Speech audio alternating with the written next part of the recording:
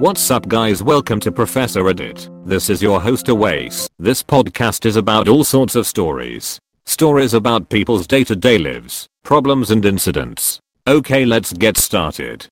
Enjoy. Story 1. Am I the a-hole for using sign language in public even though I'm not disabled? My oldest brother is deaf from birth, and my younger brother and I were taught sign language when we were little so we could communicate with him. It's very often that when we are among friends or at family gatherings, my younger brother and I would still communicate with each other using sign language, especially when we want to talk about something we don't want other people to know. My oldest brother has no problem with it, but apparently some people think it's so disrespectful to use sign language when we are neither deaf nor mute, especially in public. Yesterday at a friend's parents' funeral, which we were attending, a family member of the friend, who is disabled, confronted us. He told us we, who have no hearing or speaking disability, shouldn't be communicating using sign language in public because, first, it's offensive to him and other disabled people. Second, because we are giving the wrong impression to people who don't know us that we're disabled, which is also offensive. I told him my oldest brother is deaf, so we have been communicating using sign language around the house for years, since we were little, and that we had no intention of offending anybody with disabilities. It's just a habit. He insisted that it's still very offensive that we do it, and asked us to stop. I politely told him he's not the boss of me, and I can do whatever I want, and then left. Am I really the asshole? Now you heard the post, here are the replies of readers. NTA. It's a language. You're allowed to speak languages not everyone understands, be it sign language or Russian. Of course, it's a little risky telling secrets, because you gamble with the possibility someone might understand without you realizing it. It's not cultural appropriation, which is what the family friend seems to be implying. Cultural appropriation involves actual degradation and mimicry of a culture, rather than actively using something that does not lose its value to the people who originated it. It's a language. You're not claiming you invented it. You're not using it to lampoon disabled people. Languages are meant to be spoken, or signed, in this case. Your family friend is off base, and you were well within your rights. He is indeed not the boss of you, and you were doing nothing wrong. I'm gonna go with NTA, because I think signs should be taught to everyone in schools and whatnot. It makes communication easier, and for people like myself with hearing and comprehension issues feel most comfortable when I see people in public using the practice. It's not like you're screwing around taking a wheelchair for a joyride or anything. Heck, this person getting offended is like one of those "this is America, speak English or leave" jerks. That's the common language spoken in your family. You're doing fine. NTA for using sign language when not deaf. ITA for using sign language in group settings when you want to talk about private things. It makes other people uncomfortable and is pretty obnoxious. That would go the same for any other language. Want privacy? Leave the room. Now story 2. Enjoy. Am I the a-hole for telling my wife her parents are not allowed to ever watch our son again? My wife and I have a 2-year-old son and have been married for 4 years. Our anniversary was a month ago, and we found a nice, secluded cabin on Airbnb and rented it out for a long weekend getaway. My wife asked her parents if they would be willing to watch our son, and they agreed, as long as we dropped him off at their house. That worked for us, since it was on our way anyway. I was raised Lutheran and my wife was raised Catholic, but neither of us currently go to church and have not had our son baptized. My Mill knows this and hates it. She thinks our son needs to be baptized or he will burn in hell. She's that kind of Catholic.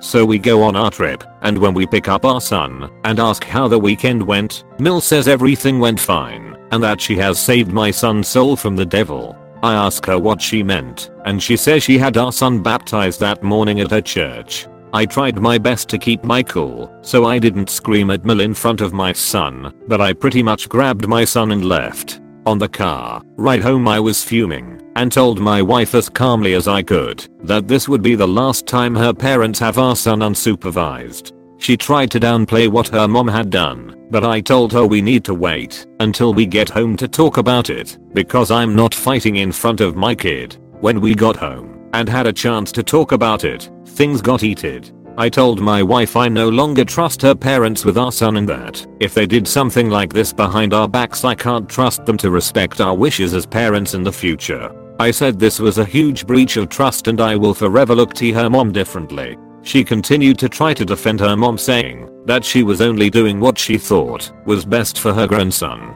She even downplayed it by saying that it's just a little water and a few words and we don't go to church anyway, so what does it matter? I told her that under no circumstances will I allow her parents to watch our son by themselves again. I said that we can still let them see their grandson, but only if we are present. I also said that if she doesn't see what the big deal is with this situation, that maybe we aren't on the same page as parents and maybe we need to see a counselor. She started crying and said that this isn't the kind of decision I get to make on my own.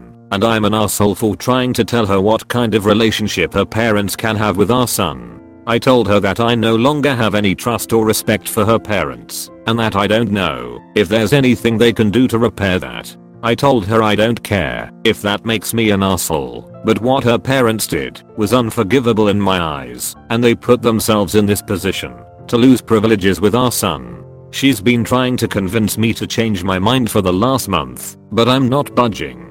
To me this is a hill I'm willing to die on. Now you heard the post, here are the replies of readers.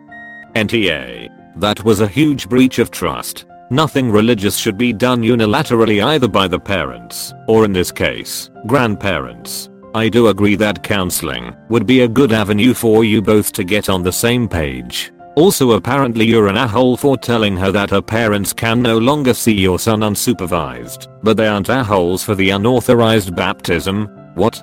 Going against the grain here apparently, but it was what your mill did wrong. A huge breach of trust, and something to be discussed. Yes, absolutely. Did it actively hurt your child in any way? No. I get it's an issue with respecting your choices as parents, but it's because you're now trying to make unilateral decisions about whether your partner's mother can see your child without considering your partner's feelings on the situation and the effect your decree will have on her and her familial relations. She's right, you're an asshole for trying to force this decision on her on your own. This is something you and she need to agree upon. And you're telling her it's your way or the highway, and guess what? If she chooses the highway, your son is going to see your mill unsupervised, whether you like it or not. NTA. Does your wife not realize the second your kids are old enough to understand words, their grandma is going to be scaring the fuck out of them with threats of hell? Indoctrination happens young for a reason. Scar their little minds with fire and brimstone, and sit back. It's insidious. Religion shouldn't be taught to anyone not old enough to critically think, but then, that is the point. Now story 3. Enjoy. Am I the a-hole dumber employees couldn't understand I'm from Georgia, the country. In case there's ignoramuses here who don't know, there's a nation called Georgia, or in our language Sakartvelo, which is located between Russia, Turkey, Azerbaijan and Armenia.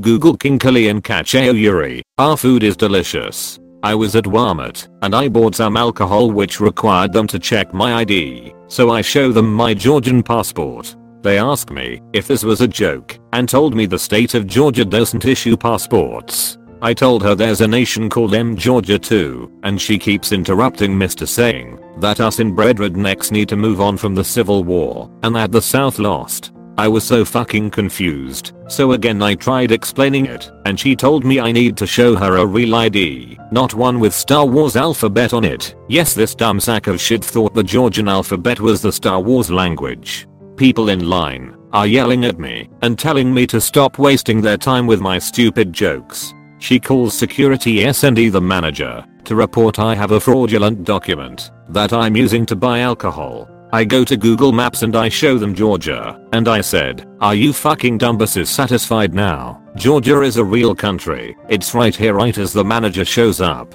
She asks me what's going on, and I explained to her what happened. Manager confirms to the cashier that yes, Georgia is a country. She lets me buy the alcohol and she says, have a good day, but in the bitchiest attitude possible. I told my friends, and they said I was unnecessarily rude, but fuck that and fucking hell, I have to explain to someone every day that there is a country called Georgia. Now you heard the post, here are the replies of readers. NTA. I really hope this is fake, and while it very well might be, I also know some Americans can be really dumb about other countries. My brother wasn't able to get served alcohol because he had a foreign ID. We are Canadian. If they can't figure out Canada, I can only imagine confusion around countries on other continents. NTA, I 100% believe this could happen. I'm in Europe and an American I met in my Erasmus told me she was surprised how many white people she saw when she visited Spain. Like, bitch, we are Europeans, what were you expecting? I could have understood her not knowing about a small country, but the fact that she didn't even know about the country that discovered her continent, my head was ready to explode. NTA. If it makes you feel better, I almost couldn't buy something from Walmart the other day because the cashier kept insisting I was underage as I was only born in 2022. Once the shock and confusion wore off, I was able to explain to her manager that that's the year my license expires, and clearly I wasn't born in the future. Now story 4. Enjoy. Am I the a-hole for giving my son a bill for half his expenses? My son, 17, asked me for a new gaming system, and I said no, because he already has plenty of gaming systems and games, and doesn't need more. If he wants one, he can save up and buy one. He then comes to me with a budget on how we can afford the system. It was mostly just that, if I buy nothing for myself for 2 months, we'll have enough for the system. I told him hell no, it's offensive, and if he wants the system he has to save up for it. Then he comes back with another budget. He and his father calculated how much I've been paid in child support over the years, and they decided it would be a good idea to let me know how little a drop in the bucket the gaming system would be. I told him I spend that on his expenses every month, but he didn't believe me, so I told him that if he doesn't think so, he can pay me for his expenses every month and I'll give him the child support. Surprise surprise, when I gave him the bill, it showed that when you factor in all of the things I pay for in a month, it's much more than child support. Child support doesn't even cover 30%. Now my ex is yelling at me for making our son feel like an expensive burden, but I think I was teaching him a lesson about money and unteaching him some of what my ex says about support. A for giving him a bill. Eater, not able to comment, but just wanted to say this isn't a question of being able to afford the console. I can afford it, but that doesn't mean he should just get it. Now you heard the post, here are the replies of readers.